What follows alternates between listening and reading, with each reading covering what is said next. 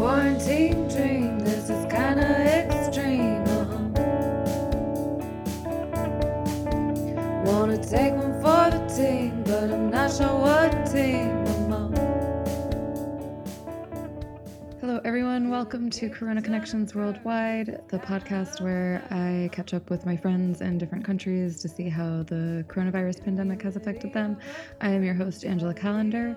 I am broadcasting per my Zoom background from Canal Street today, an empty Canal Street early in the pandemic near the Rubenstein's department store with some Happy Mardi Gras signs hanging from it. Today we are going to Curacao, where I had the pleasure of meeting two really great people on Tinder when I visited there in December 2017.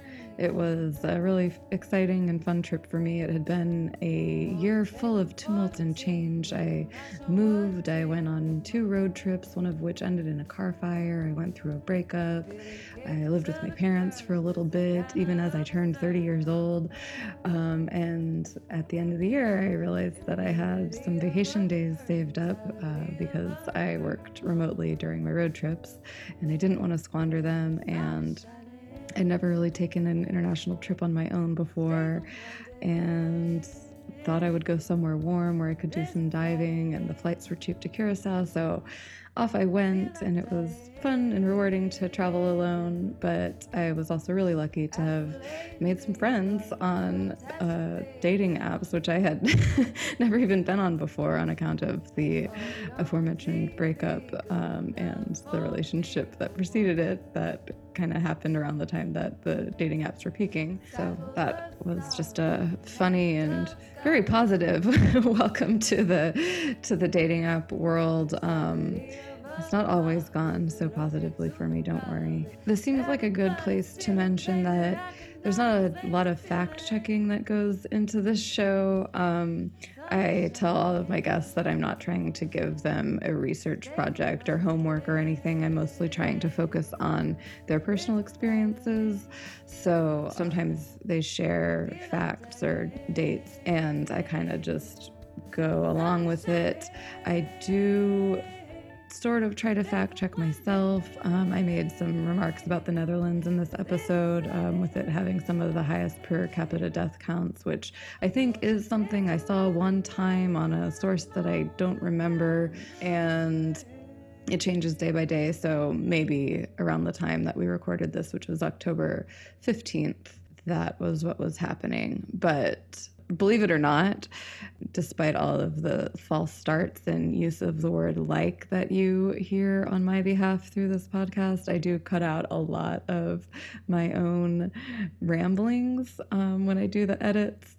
And if I'm ever spouting some kind of spurious information, I try to just cut that out if I can't back it up somewhere.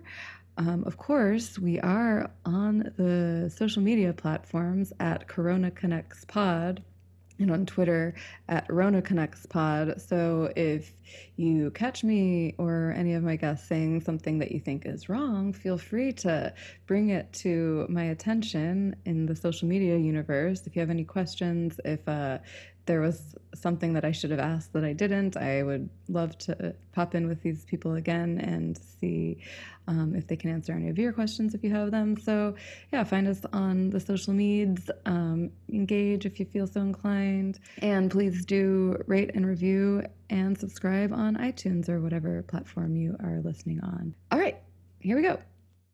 Let me introduce the two of you. I met Maria and Kurt both on Tinder in Curacao almost 3 years ago. Maria was actually the first person I'd ever met off Tinder, so that was fun. She gave me a good tour of the downtown area of Curacao, and then because this is my first too. You're kidding! I didn't know that. Yeah. Well, and then this is how this is my game. The very next person I met was Kurt, and I brought him to your DJ set. That was a nice coordination. That's awesome. And actually, Maria, there was somebody I was supposed to have met a few days before. I probably told one or both of you the story because it was pretty funny. It was maybe my first night in town.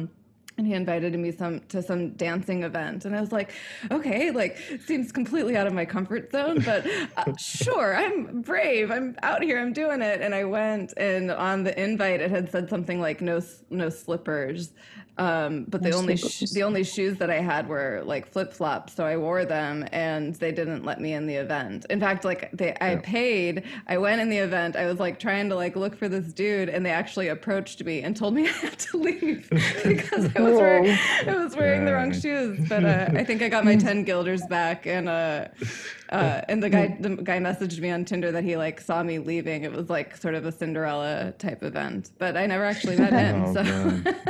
Whoa. That's definitely one for the storybooks for sure. Yeah. And now we have remained friends through Instagram, and you have both so generously agreed to be on my podcast and tell me a little bit about your coronavirus experiences, which I imagine will be a little different. This will be the first time I've interviewed anyone in an island country, so I think just you're already a little bit naturally quarantined, and so I'm sure that affected some of your rules. But before we get into that, do one or both of you want to give me a rundown? Like, Curacao is an interesting country. Just like a lot of the Caribbean, it has ties to the Netherlands still, but different from like Guadeloupe, which is still technically part of France. Like, do one of you, Kurt, you were on the call first. If you want to jump in first, just explain like how Curacao runs in your relationship with the Netherlands. Well, we're basically we have the European passport of the Netherlands, but we're not considered like part of the Netherlands like France and Guadeloupe. So it's basically we call it autonome. I don't know how you an autonomous region. Autonomous, probably. yeah. So that's pretty much it when it comes to Curacao and Netherlands right now.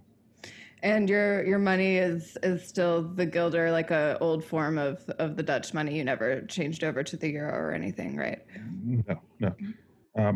I heard that there was talks about it recently about possibly becoming part of the European Union itself.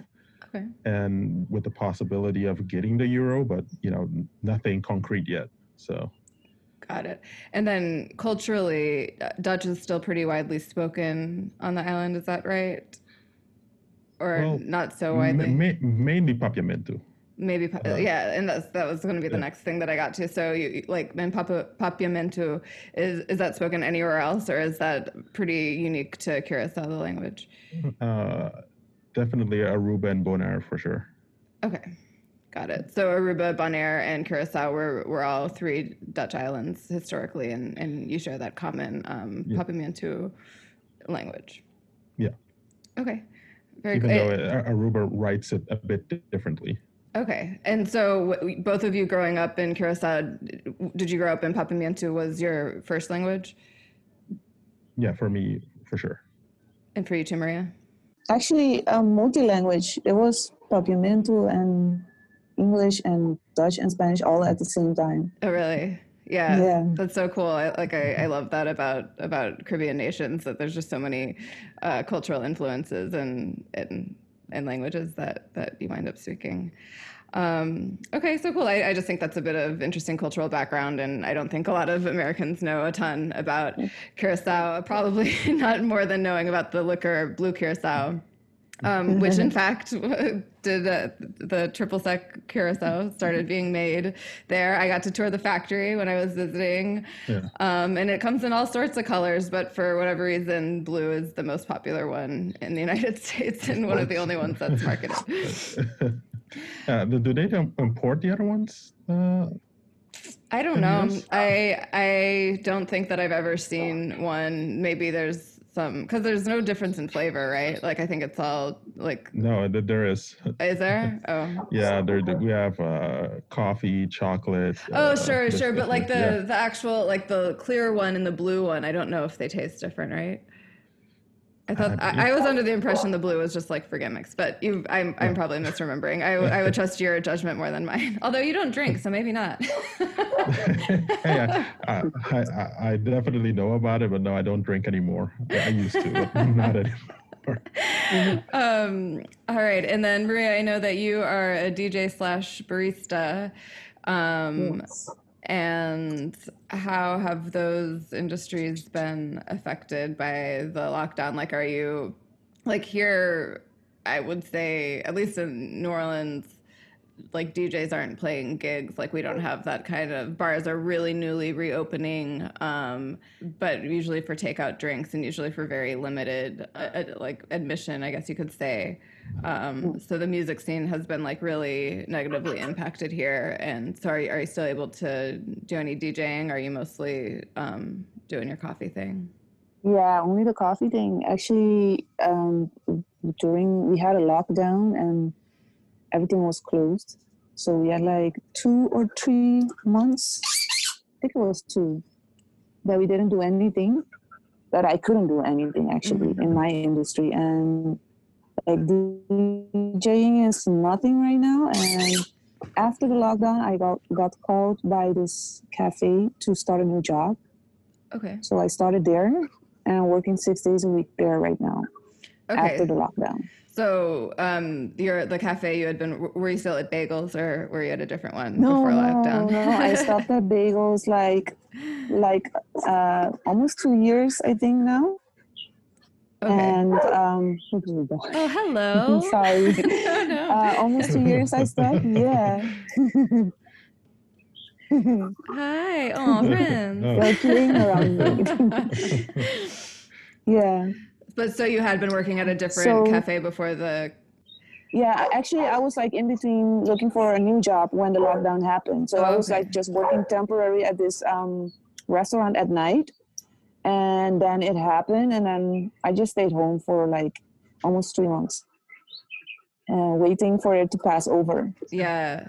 Did they have, this is a question I keep forgetting to ask in my other episodes, but I've been interested in the type of like unemployment type of benefits that they offered in different places when people weren't allowed to work. Like, did the government have unemployment funds for people in your situation who are out of work? Yes. Well, actually, they did have, but it wasn't dependable. Okay. So it wasn't happening very fast. So luckily, I have like family members that helped out with rent money and grocery money and stuff like that. And after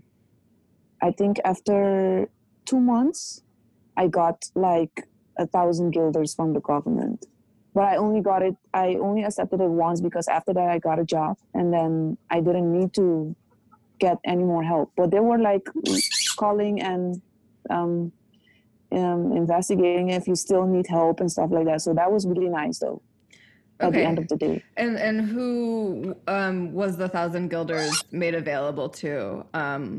Like, did you have to prove that you had lost a job, or could anybody really sign up for it? You should have like a letter from your work. Okay.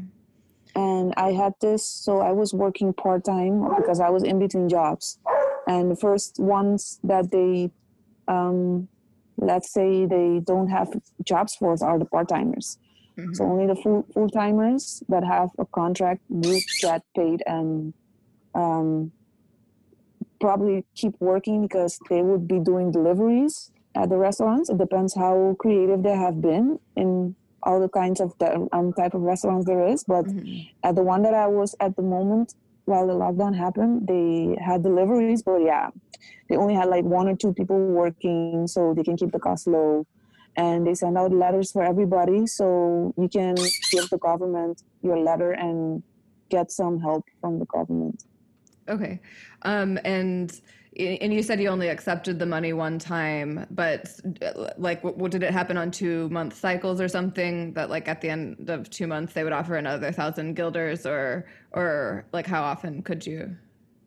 They, you should just tell them like how many times you were out of work and they would be like, okay, and you couldn't pay your bills and stuff like that. If you can prove that, and you can get help from them. And you also could get like, coupons, food coupons. Okay. So you can go to the grocery store and buy groceries. But I didn't apply for that one. I only applied for for the money so I could pay rent. Right. That was my main concern for those months. Was that just you being, I don't know, like a good citizen and not wanting to take advantage of the system, or like you felt that you could afford your groceries otherwise and you had help, or were there things that barred you from applying for the food stamps? Well, it felt like you had to do a lot for it. Okay. And I didn't need so much help. So I was like, no, if I can still manage myself, why would I go through all that to get something that I can manage, maybe somebody else can use it. Yeah, for sure. And what about you, Kurt? Were you able to work throughout the time, or did you spend some time without a job as well? I can't remember what work you did, so that's why I couldn't jump right into your industry talk the same way. Right. I definitely do photography part-time, but my full-time job is I'm a security supervisor at the local Renaissance. And with us, a Renaissance hotel? Yeah. Okay. And with us, it was quite a blessing because right before the whole Corona thing happened, we were owned, because we're like a franchisee. We were owned by a company called Metacorp, and we were bought over by a U.S. company, Wind Creek Hospitality. They're located in Alabama. Okay. And they bought us over, and their whole principle is like taking care of your employees. And when the Corona hit, the first employees that were sent home with pay were the casino employees. They did cut ties with every contractor. And then they were gradually like looking at the situation and managing their costs accordingly, and the safety of the employees. So they're like, okay, we don't need as much casino workers right now because people can't leave to go to the casino because of the lockdown. So casino people stay home. They sent everyone from management home. Then followed housekeeping, and at one point it was just the security staff for the whole hotel. And we the security staff were the only ones who were kept on? Yes. Okay. And we actually had to wear different caps at that point. We were housekeeping. We had to like cook our own. We had to cook our own food. We had to do maintenance around the hotel. So every single section that other departments had to do, we kind of took over. But we were luckily paid our full salary throughout the whole time. And they did cut out the bonuses, but when things reopened and things started to move along in the US, they actually came back and paid us the bonus that we lost during quarantine. Wow, it sounds like you're really well taken care of. That's yes. Good to hear. Did the hotel stay open then? Like, what were the conditions of the lockdown? I guess would be a good question to ask. Basically, the hotel didn't stay open. We had a couple of guests that were basically preparing to arrange their return to their country. So the front desk staff stayed till they all left. And when we had no guests left, the security was just there for basically the safety and security of the property. And that was about it. Got it. And are you able to remember back to when this lockdown was put in place? Like, I know it was March 16th in New Orleans was like when everything just like hit really quickly. A case had finally been found in Louisiana nearby. And yeah, that's when the stay-at-home order was put in place, and a lot of non-essential businesses closed right at the midpoint of March. Yeah, it was basically almost the end of March. I think that they went into full lockdown because at first they had a curfew. They had a system in play of don't have more than 3 people in one group. But I would say near the end of March, it was probably when there was a full lockdown. And you said that lasted 2 months. So basically till the end of May. Yeah, roughly. I think we still kind of felt the effects of it, of course, like past that. But I think when they reopened, the restaurants were probably one of the first businesses that were allowed to open again, but with just deliveries. Like everything was delivery or takeout. There was no sitting at a restaurant and eating. Mm-hmm. And when you were in the strictest part of your lockdown, and you mentioned even that a curfew preceded the lockdown, was it very strictly enforced? Like if people were out walking around on the streets or I don't know, on the beaches or anything, were there like cops out that were giving people fines or even worse, or was it kind of left up to people to abide by it on their own terms? Well, there were definitely, you felt a presence of police. They definitely policed the lockdown. If you were caught out, you definitely got a hefty fine. But they did have later on a system of, based on your license plate, you were allowed to go out on certain days for, essential stuff. But the strictest part of the lockdown, only if you had a letter from the government that you had to work, like the whole security staff received a letter that showed that they had to come to work, and we had to also provide our schedule. So it's not like just because we had the letter, we can go wherever we wanted. If the day that we were out, it's not scheduled that we're supposed to work, we can get a fine as well. So everything was very strictly enforced there. And was that like when you were out going to work, like did you find yourself stopped and having to show these documents? Yes, I was stopped twice, one at night and one in the midday. But as soon as they saw the letter, they took a quick look at my schedule and, they said, okay, go on. Got it. It wasn't any hassle there. That's good.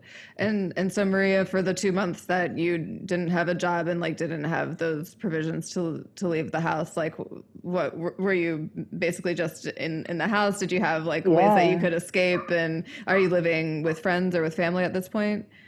No, I was living alone. Okay. And actually in the city, like right, the last time that it was here, I was in Peter Mayer, right? Mm-hmm. So I was living in Scarlo, like right next to Bagels. Okay. I kind of remember the geography a little bit of that. Yeah. So I just stayed inside, and just like Kurt said, we had like days that you were allowed to go out, and we had swimming days also. That was one of the best parts. Like you could go swimming. I bet. I wish I could have gone swimming. Right? Or you can go for a walk or like do some sports on the streets. But it was. I can't lie. I had a great time. I had like time to like look inwards, No, absolutely. And sit still for a while. And just figure things out for yourself. Yeah, no, the silver linings have come up a time or two. Somebody in Spain on my last episode was saying that like he thinks it's cool how people have gotten really creative, both with like, let's make masks and make really cool looking masks or something like that, or just being creative with ways to use their time. And, I think there are absolutely benefits that come through it. I know I certainly got to catch up on a lot of personal projects because I also, so the way it worked for me is that I was doing my freelance photography and also working on a TV show that I had just started working as a stand-in on 2 weeks before lockdown started, and I was really loving it.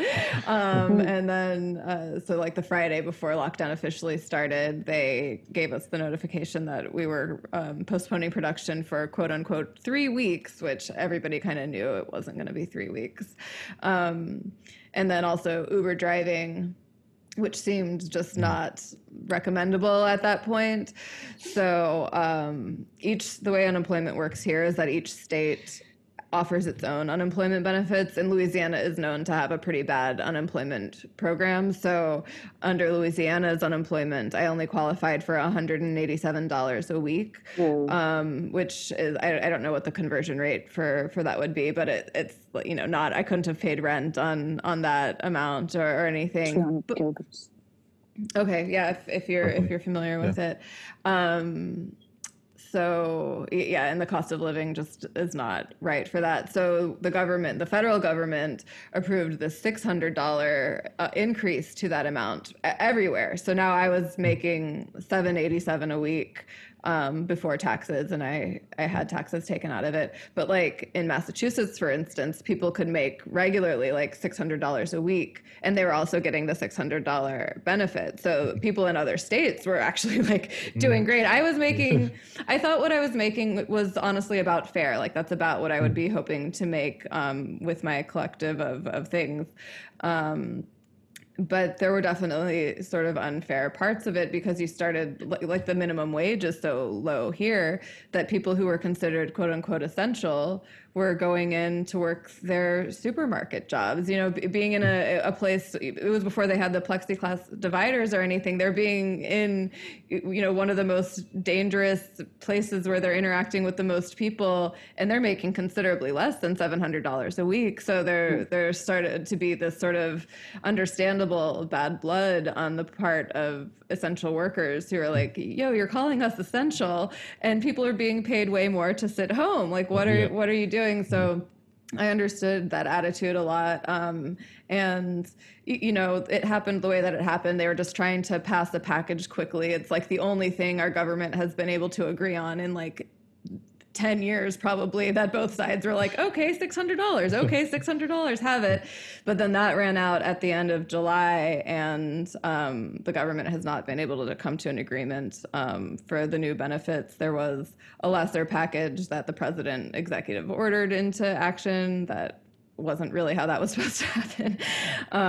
And I just, after the big package ran out at the end of July, that's when I had gone back to Uber driving, and I didn't bother, kind of like Maria was saying, like, well, the money that I was making at that point wouldn't have been quite enough. And I just figured at this point, like, I have my own way of getting by at this point, and I'd rather just like, you know, be out and doing things a little bit. And Uber driving became sort of interesting. It wasn't, you know, I wasn't making a podcast, but I was still like picking people's brains about their experiences just around here, because it is such a unique time that we're living through. Yeah, it is. Well, I have a question. You said that they let you go out based on, you said your license plate? Yes. So what about people who didn't drive? Well, I guess the people that did not drive, the ones that I know of, usually they would ask for help from someone that did have a car or was allowed to go out that day. I noticed that they did that. And I think there was, you know, the people that worked with in healthcare, that taking care of the elderly, they were allowed to like pretty much go every day based on the people that they were taking care of. But yeah, most people that I know of that did not drive, they would usually ask a friend or a family that was able to go out that day to do grocery for them. And then, so I was thinking it was just maybe like a designation, like, you know, that your license plate ends in an odd number, so you're allowed out that day. So that was specifically about going out in your car. But like, what if you wanted to like do one of these swimming days or whatever? Like, how is that regulated, and how are they like determining who was allowed to go out and go swimming on any given day? That was on Sunday, I believe. Like Sunday was the specific day that people were allowed to go exercise and swimming when the lockdown was pretty much at its peak. Or actually, if you had like, it was only the letters from the license plate. So if you had like your day to go out, you could also go swimming eventually. Okay. So if in the beginning, the beaches, everything was closed. So eventually when they put the license plate coordination, they started putting also days that you can like you can go swimming on those days that your license plate is allowed to go out. Got it. And then how widely spread was the virus ever there? Like, did you have big outbreaks, or did you do a pretty good job of containing it from the onset? We have a bigger outbreak now than before, than in the lockdown. The second wave is bigger. Yeah, it was basically, I think I told you about it. Of course, I was in Europe at the time, but Curacao pretty much had it under control at one point, and then a couple of people went to Aruba, went to Miami, came back. And you said they went on their yachts, right? They were just kind of like yacht to Aruba, yeah. And when they came back, they organized a children's party, and some of the kids got infected. Kids went to school. Infected other kids. It's really like that then. Yeah, I heard about it. I don't know. It was a real story. Yeah, it started with the kids to the teacher. Other kids went home, got infected. So it was pretty much that. Like one group of people just decided to go and get the virus and bring it back to Curacao. Did they trace it? Do they know whether they traced it to Aruba or Miami, or does it not really matter? No, at that point, it does. I don't think it doesn't matter which corona they brought over. They definitely did not go and check if it was specifically Aruba. Well, the rumor that I got from my friend in El Salvador was that the El Salvador president was not in El Salvador through this whole lockdown. He was in Miami himself, and that they had a film crew that like set up a room that looked just like his room. So when he did his press briefings and stuff, so Miami keeps coming back up in these stories. Do you happen to know any numbers in terms of like deaths either before the latest spike or after, or? Well, number of deaths. Mm-hmm. Well, I can't really say it's a good news, but from what you've seen around the world, for the longest time, we only had one death. And I think I saw in the newspaper today that a doctor from Bonaire that came to Curacao for treatment passed away from corona. I think that would be only the second person that... But it doesn't count then if it came from Bonaire. Yeah. Do you think? I was discussing this with my mom today. We were saying, but does it count or doesn't count? Because he got it in Bonaire, right? Mm-hmm. And then he came here for treatment and he died here. So is it common that Curacao is considered to have better healthcare than in Bonaire? Like, are you known to have good hospitals and good healthcare? I think it's we just got a new hospital, and I think they stocked it with new equipments and instruments. So I think between Aruba and Bonaire, Curacao is currently the one with the better hospital. But the interesting thing is, like, the very first cases in Curacao, none of them were locals. They were all like tourists.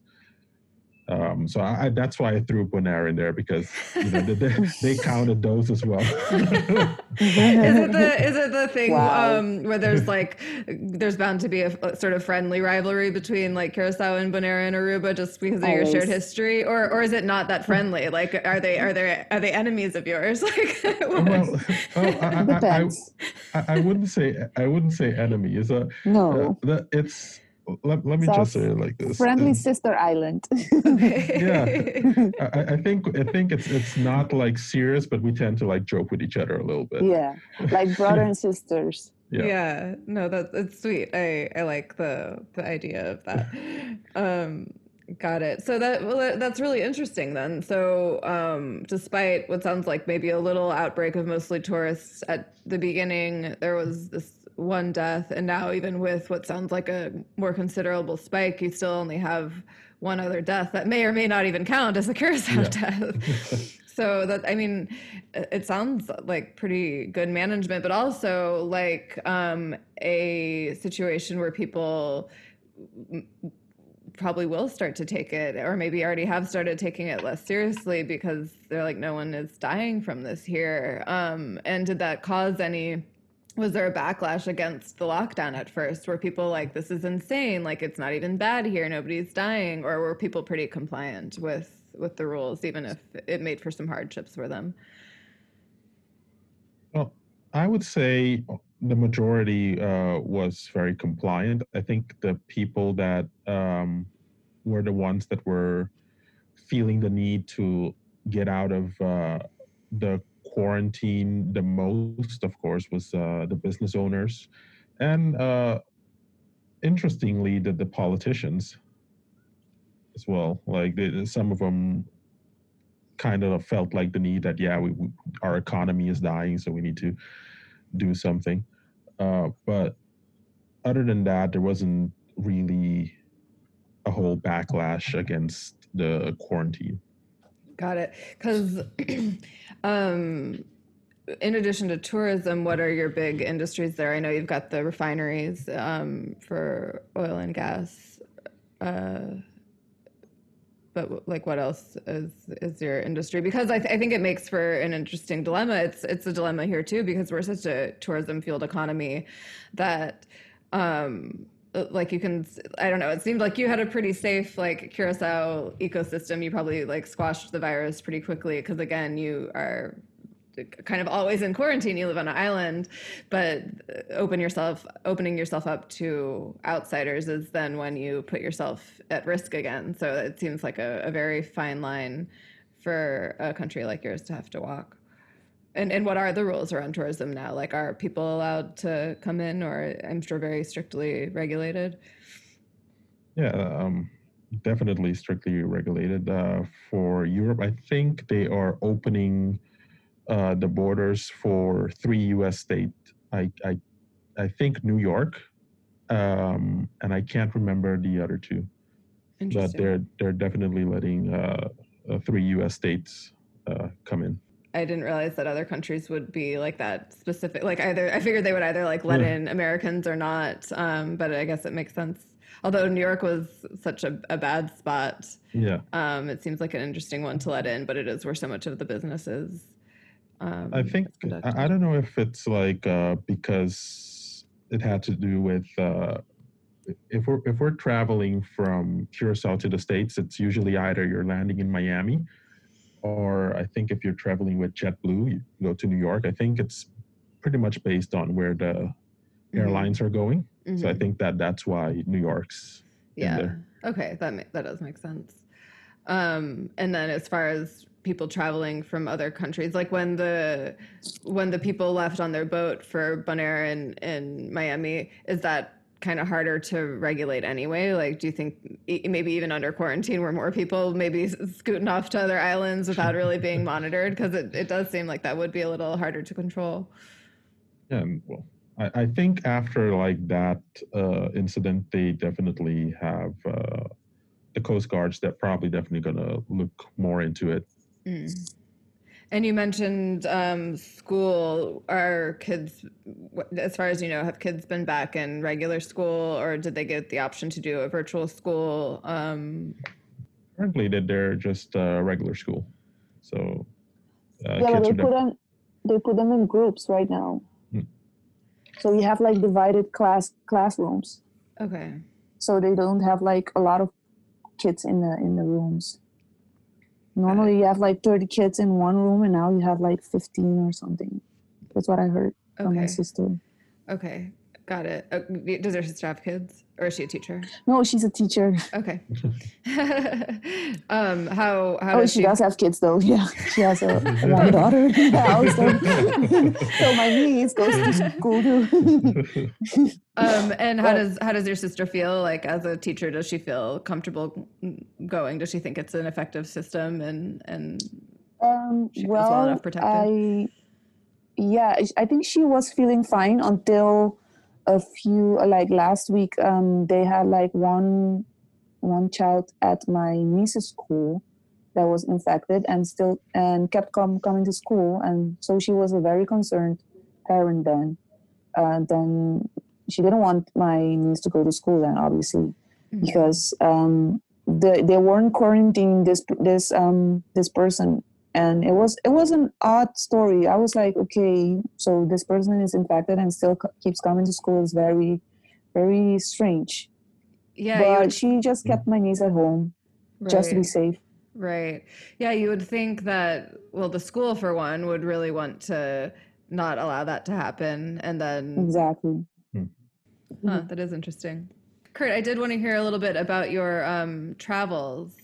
So you, as you mentioned a minute ago, you went to Europe. How long were you traveling, and had you already had the trip planned, and did you reconsider or have to postpone or anything? Like, how did that trip come together? And the trip was planned in May, actually, and it got moved from May all the way to the 3rd of August.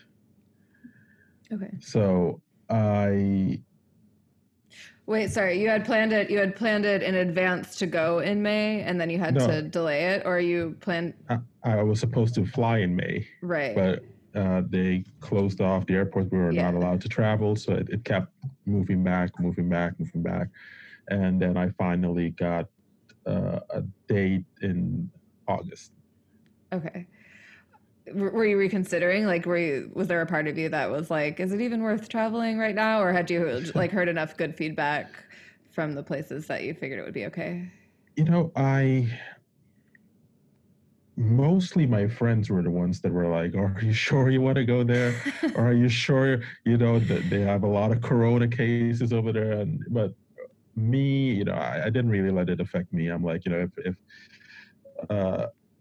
the company I worked for, they trained us in advance on how to deal. And I'm like, okay, if I just follow my procedures, if I, keep my hands away from my eyes and my mouth, and, just be mindful, because I think when you're on vacation, even before Corona, you tend to have this feeling of like, oh, I'm on vacation, and you kind of let your guard down a little bit. Yeah. So I definitely, kept my guard up.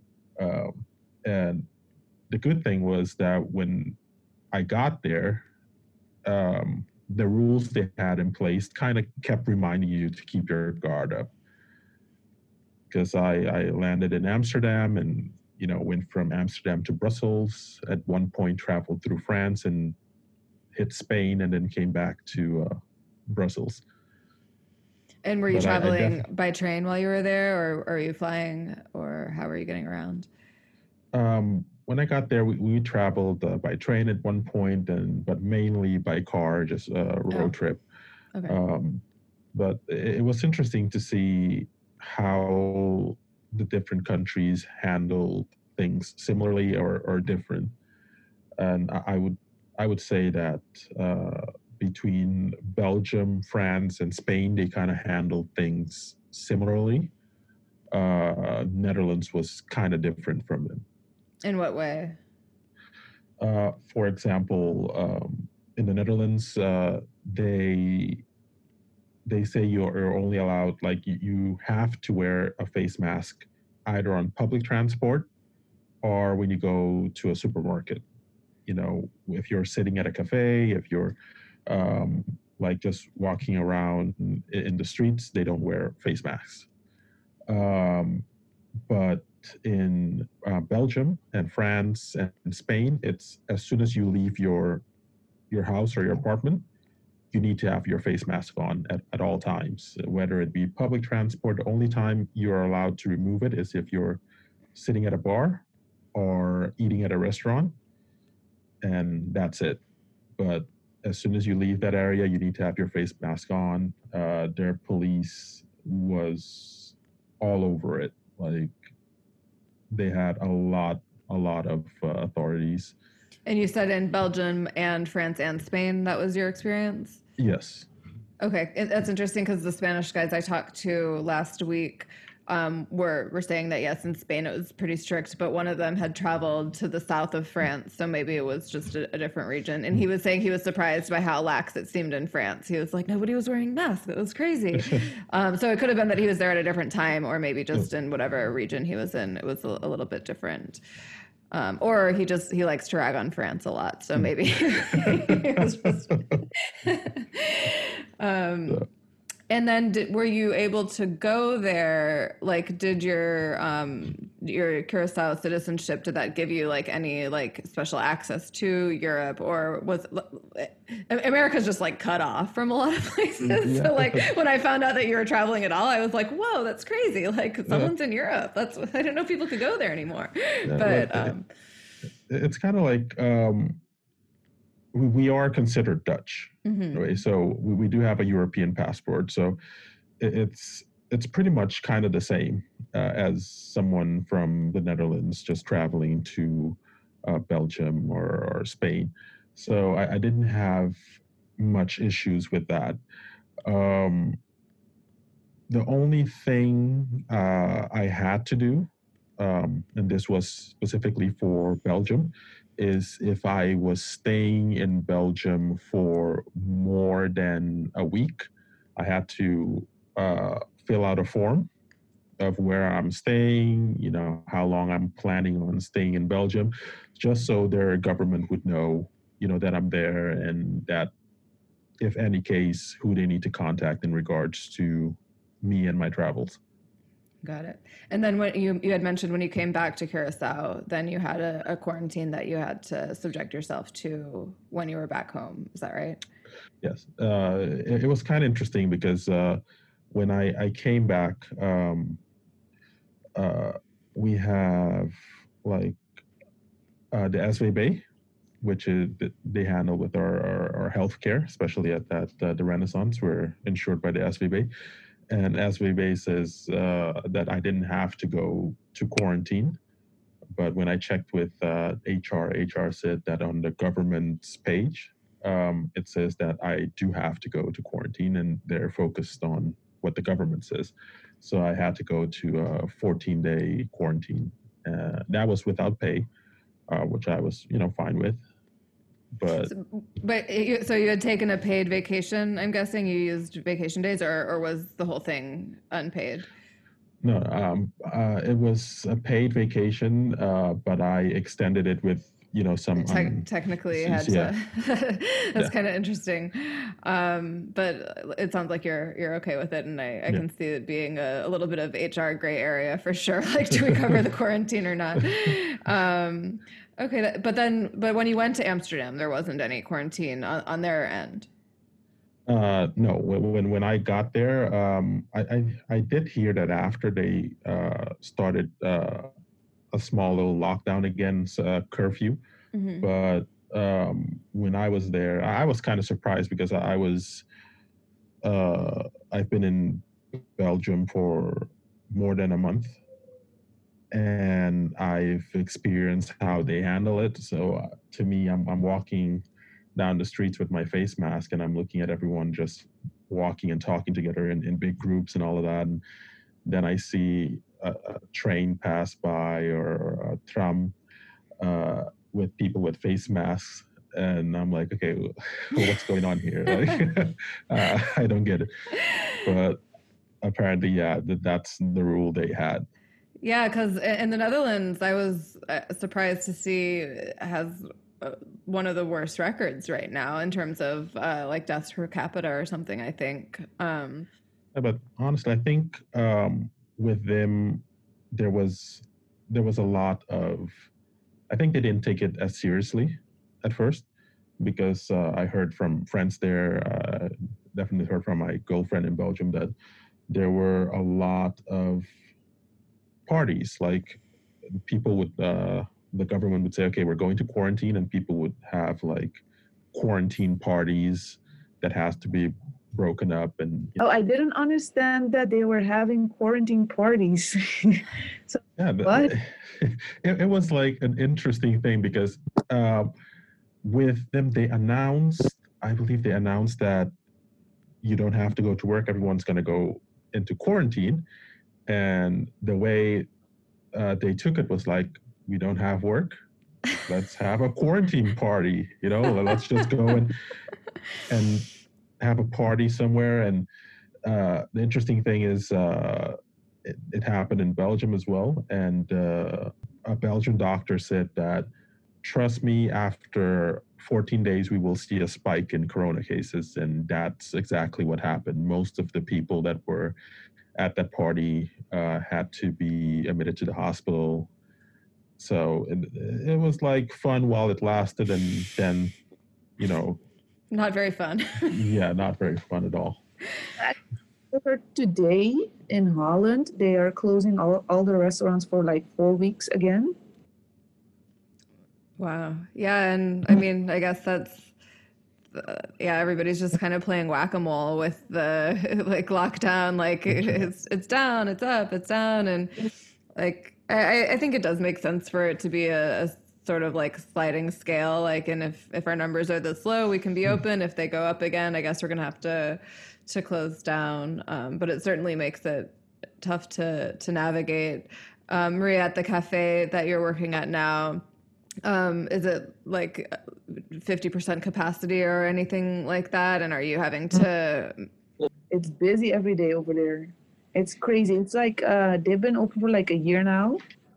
And they have like specialty coffee, like single origin coffee. And like on the island, we have like 3 or 4 places that has like super good coffee and also good food to go with it.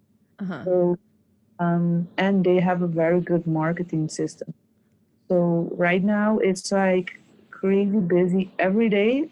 Only this week is a little less busy. I guess people are getting a little bit afraid because we had like a few days that we have like 30 infections so we definitely felt like it was getting quiet for us then. And people still see it as busy as an outsider when you come to the restaurant. But for us, it was very quiet all of a sudden. That's interesting. You can kind of see, even without the official rules changing, it sounds like people's behavior is being modified based on the different case counts and everything. And what are your mask regulations in Curacao like? Mask regulation, actually. You don't have one? Like at work, we have to wear the mask because the boss wants us to wear it. But not that the government is saying like you have to wear the mask if you're inside.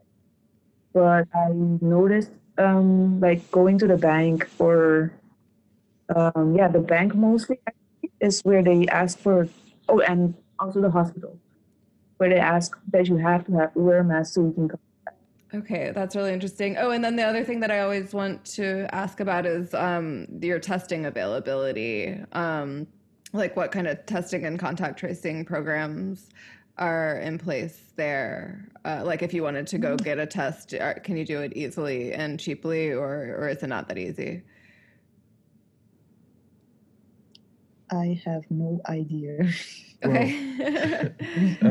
Basically, the only thing the island has in place, I didn't hear of anybody just going to get the test just to get a test, but they do have a system in place that if you feel certain symptoms, they do have like a number you can call, but they say that you have to stay home.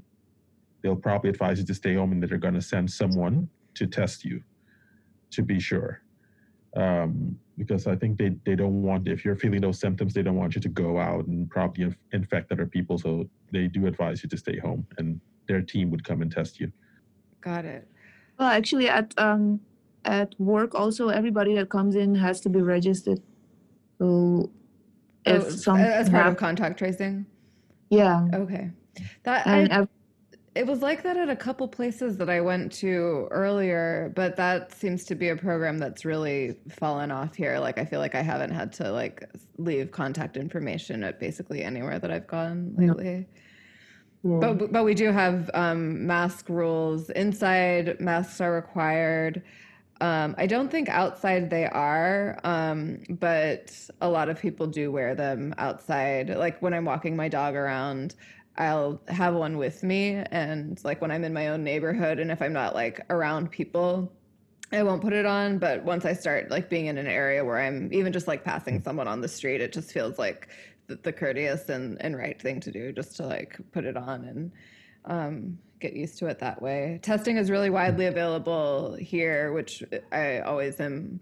I've been surprised by it because our healthcare system is like so weird and like nothing is free or cheap, and Louisiana like is behind on everything. Like I said, we have one of the worst unemployment things on offer. We have some of the worst school systems. Like it just seems like there's never money for anything here, but we had a really, really widespread and robust free testing program, which was pretty cool. And I went, especially when I first started Uber driving, I was like, oh, I should do this often. The one trip that I've taken, I did a road trip up to Wisconsin, which is near where some of my family lives, and I was going to be seeing my grandma, and I made sure that I like got tested before going up there. But I haven't actually done it in a bit. It's pretty uncomfortable. If you haven't done one, they like stick the thing like way up in your nose, and but like, I'm not saying that as it's completely tolerable. Like people shouldn't be afraid of getting tested for that reason. But luckily, I never did that one. I think I got 3, and then I even like took. I got tested 3 different times, and because one of my neighbors is high risk too. She's been in and out of the hospital a lot, so she takes it seriously, and I see her a lot, so I feel like I should as well. But yeah, I took her through a drive-through testing facility too once, which is like administered by the National Guard, which is kind of interesting because it's just like the soldiers out there in their military uniforms, and you like drive through and they like come up to the window and give you the little thing. And then she actually did it herself, and the woman is like, okay, you stick it in your nose and swirl it around, and I'll count to 10 and each side. And so I feel like I've gotten to see like all sorts of different testing options here. But yeah. And then, the final question that I like to ask is just what is, I realize that like the United States is like not the point of focus for everyone in the world, but just feeling like it hasn't been handled very well here, feeling like there, it sounds like you might have run into in the Netherlands a little bit, Kurt, like a lot of people who don't take it seriously. Like what is the impression that people have of the United States and how we've handled it there, if people are talking about it at all? Well, they actually didn't open the borders very quickly to the United States. That's the only thing that I noticed here on the island. Okay. Yeah. And yeah, that, like you're saying, that does suggest that you don't want our germs. I guess. I'm not sure if it was not going very well in the States because I wasn't paying a lot of attention on the whole news of the pandemic. Only things that I hear, like if they came through to me, I would pay attention to it, but I wasn't looking for any information. Yeah. That's the only thing I know. I heard that they are closed the borders for United States and only open for Holland, but they were also closed for Aruba. So that one, Aruba was also a very high risk island at the moment. Oh, okay. We're still closed for Aruba, right? Yeah. And is Aruba considered higher risk? Like, have they just handled it less seriously, or are they a bigger island with more people, or? No, they're a smaller island, and they kept their borders open to the U.S. as well. Okay. Yeah. Common denominator. Got it. Did you have anything to add to the United States question, Kurt, or do you kind of feel the same way that it's not like super like in your face or on your? Basically, what my opinion on the United States. Or yours or like your the general perception that you feel in the country. Like honestly, it's to me it felt like the U.S. just opened Pandora's box from all the protests because of the George Floyd incident So it was like a series of like chain of events going on. You have protests, Corona hits. You guys have a president that saw it coming. I remember when he said that he didn't want to panic the American people by letting them know that a life-threatening virus is coming. So all of that with this whole fiasco of the election, I think the U.S. it's any country would have its own headache if they're going through what the U.S. is going through right now. So it was definitely handled, in my opinion, quite poorly by the U.S. government. Right. Yeah. I mean, I just talking to y'all, I feel like you have such an opposite situation. Like I said, like such a low case count, such a super low death count, an economy that stands to be really harmed by a lockdown because you rely so much on tourism and everything. And yet, like, people who, by your accounts, have seemed very compliant and like, okay, this is what needs to be done. Like, it's just so crazy for me to like live in a country where now upwards of 220,000 people have died, and people like still just don't really want to take it as seriously as it needs to be. And it's just been kind of a hard thing to reconcile, I guess. Yeah, well, Imagine. It just comes down to how the leadership handles it as well. Because I remember, I don't know if it's a U.S. thing to go up based on statistics, but when 200 plus thousand people die because of this virus, and the reactions like, well, more people would have died if you were president, or it is what it is. It gives you a sense of like a lack of compassion, a lack of empathy for people that are affected by it. Yeah. So most definitely.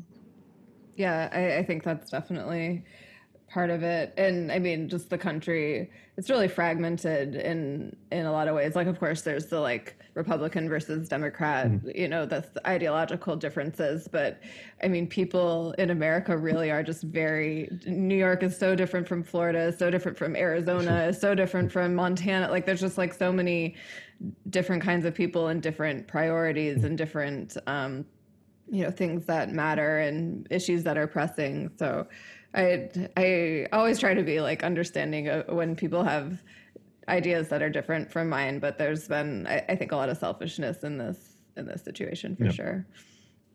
Sure. Do either of you have any final thoughts or questions for each other or for me or anything? We didn't really talk about how they handled, what I noticed, and over here, how they handle for the people of less fortunate, to help them and stuff like that. There were a lot of charities going on, and a lot of people like donating stuff that I saw then, and also big companies donating stuff to people that lost jobs and didn't get any help. I saw on Facebook on groups that people were asking like, who has enough food for somebody else to eat today, and also people were asking for like, I don't know if we have a system here with the electricity that you can just buy the credit and you put it in the system so you can have electricity. We have a system like that over here, like a prepaid system.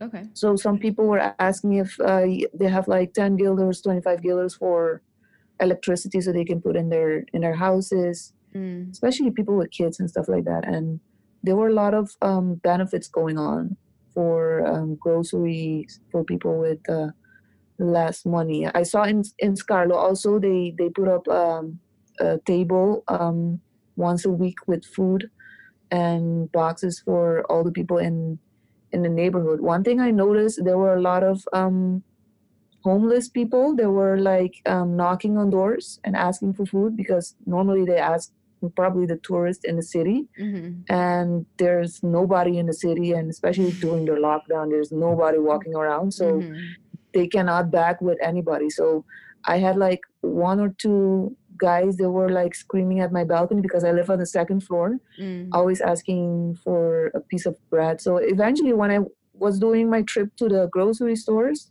once or twice a week, I always like buy an extra loaf, and when I see them, I just give them a bread and some jam or something. Oh, that's so sweet. Yeah.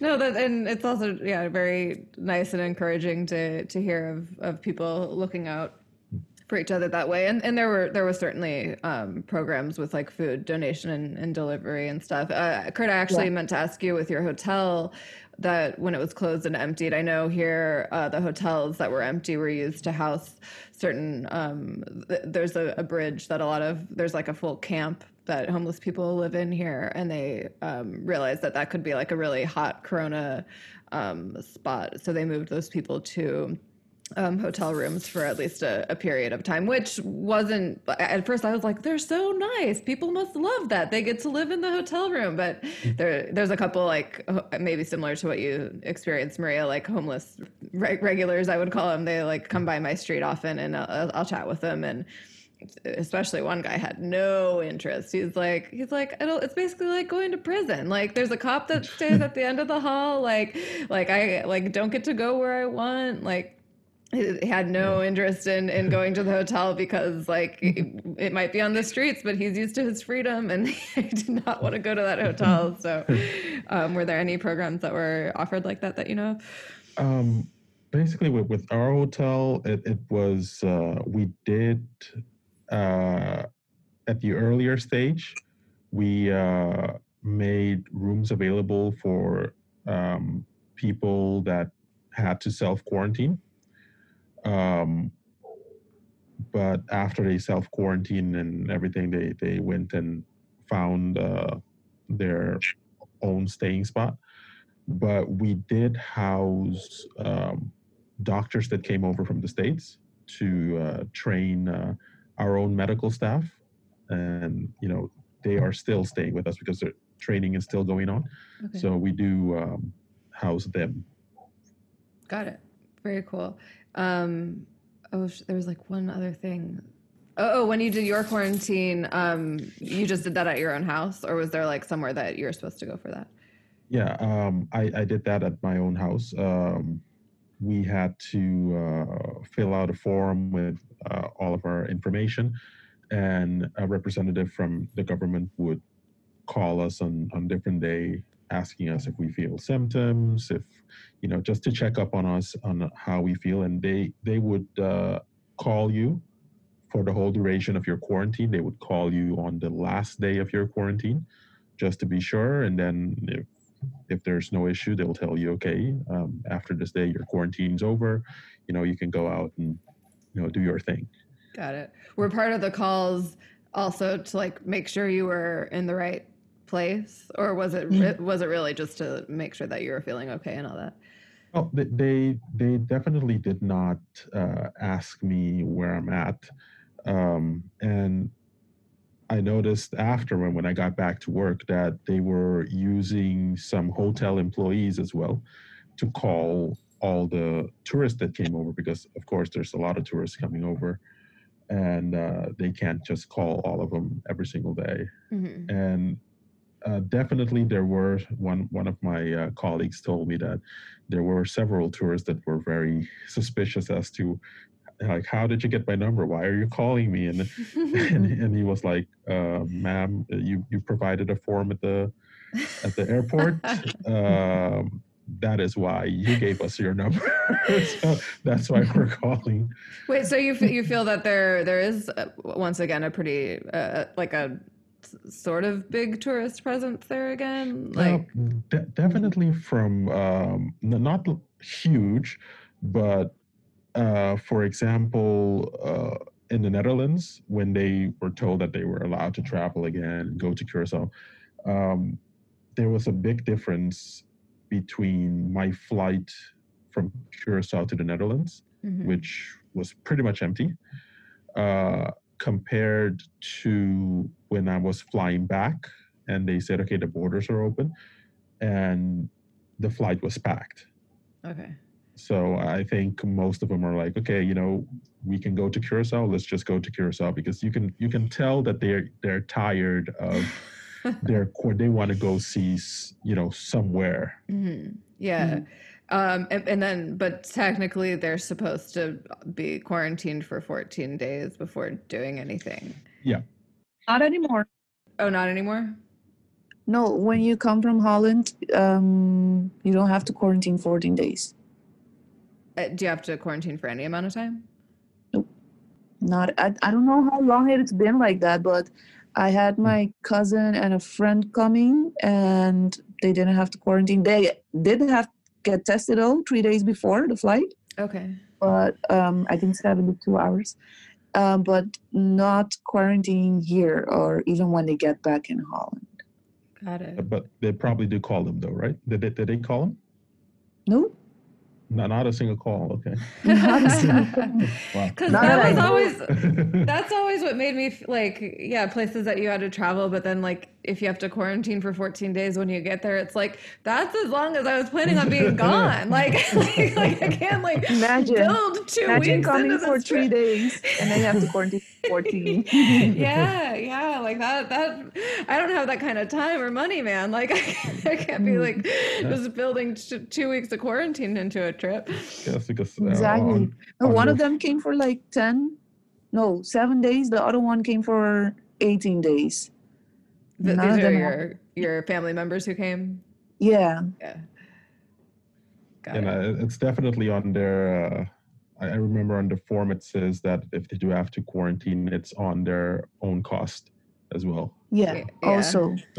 But I think eventually they change it for only the high risk places.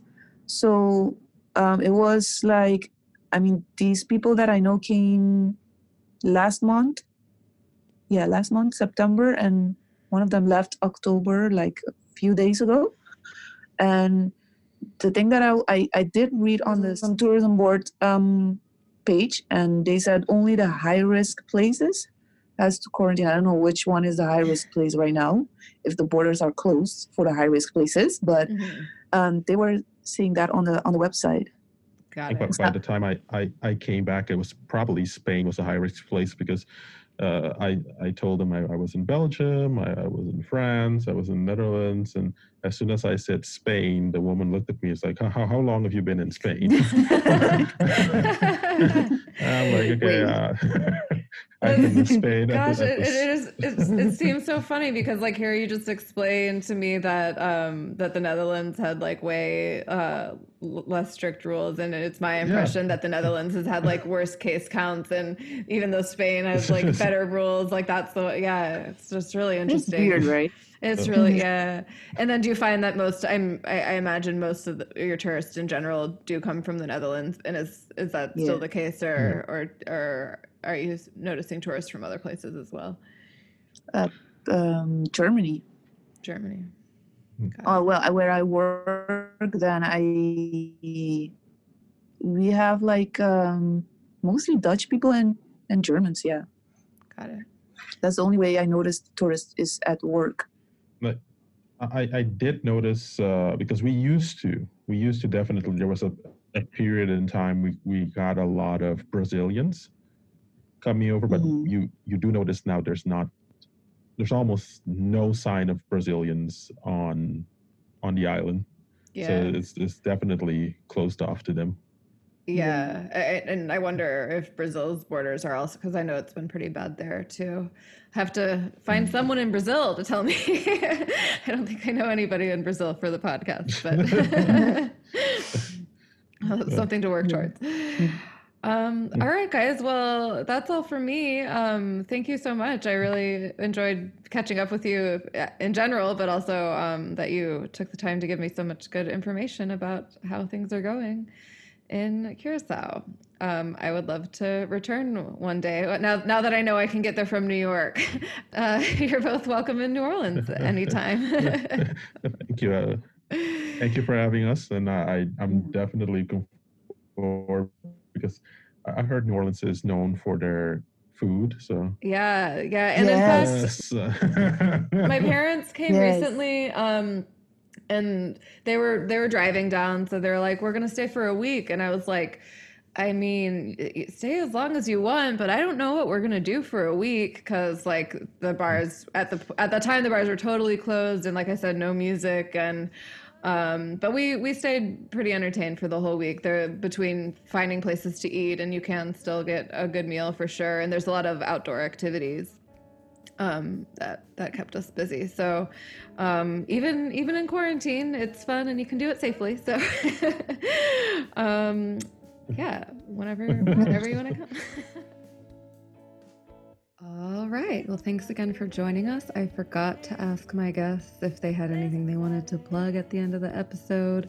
So I will do it for them.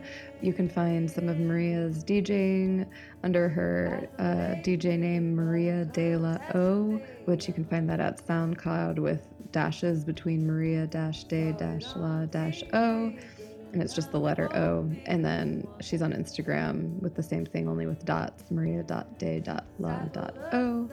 And you can find some of Kurt's photography at silverflame_photography on Instagram. He just told me that he is getting ready to do a charity sale to benefit children in war-struck countries such as Syria and Yemen. So please check them out, give them some love. And as I did remember to mention at the beginning of the show this time, so I am learning, just another reminder that we too are on the social medias at Corona Connects Pod or on Twitter at Rona Connects Pod. So thanks for joining, and be back next week with an interview that I haven't recorded yet. So it's going to be a mystery to everyone. Bye.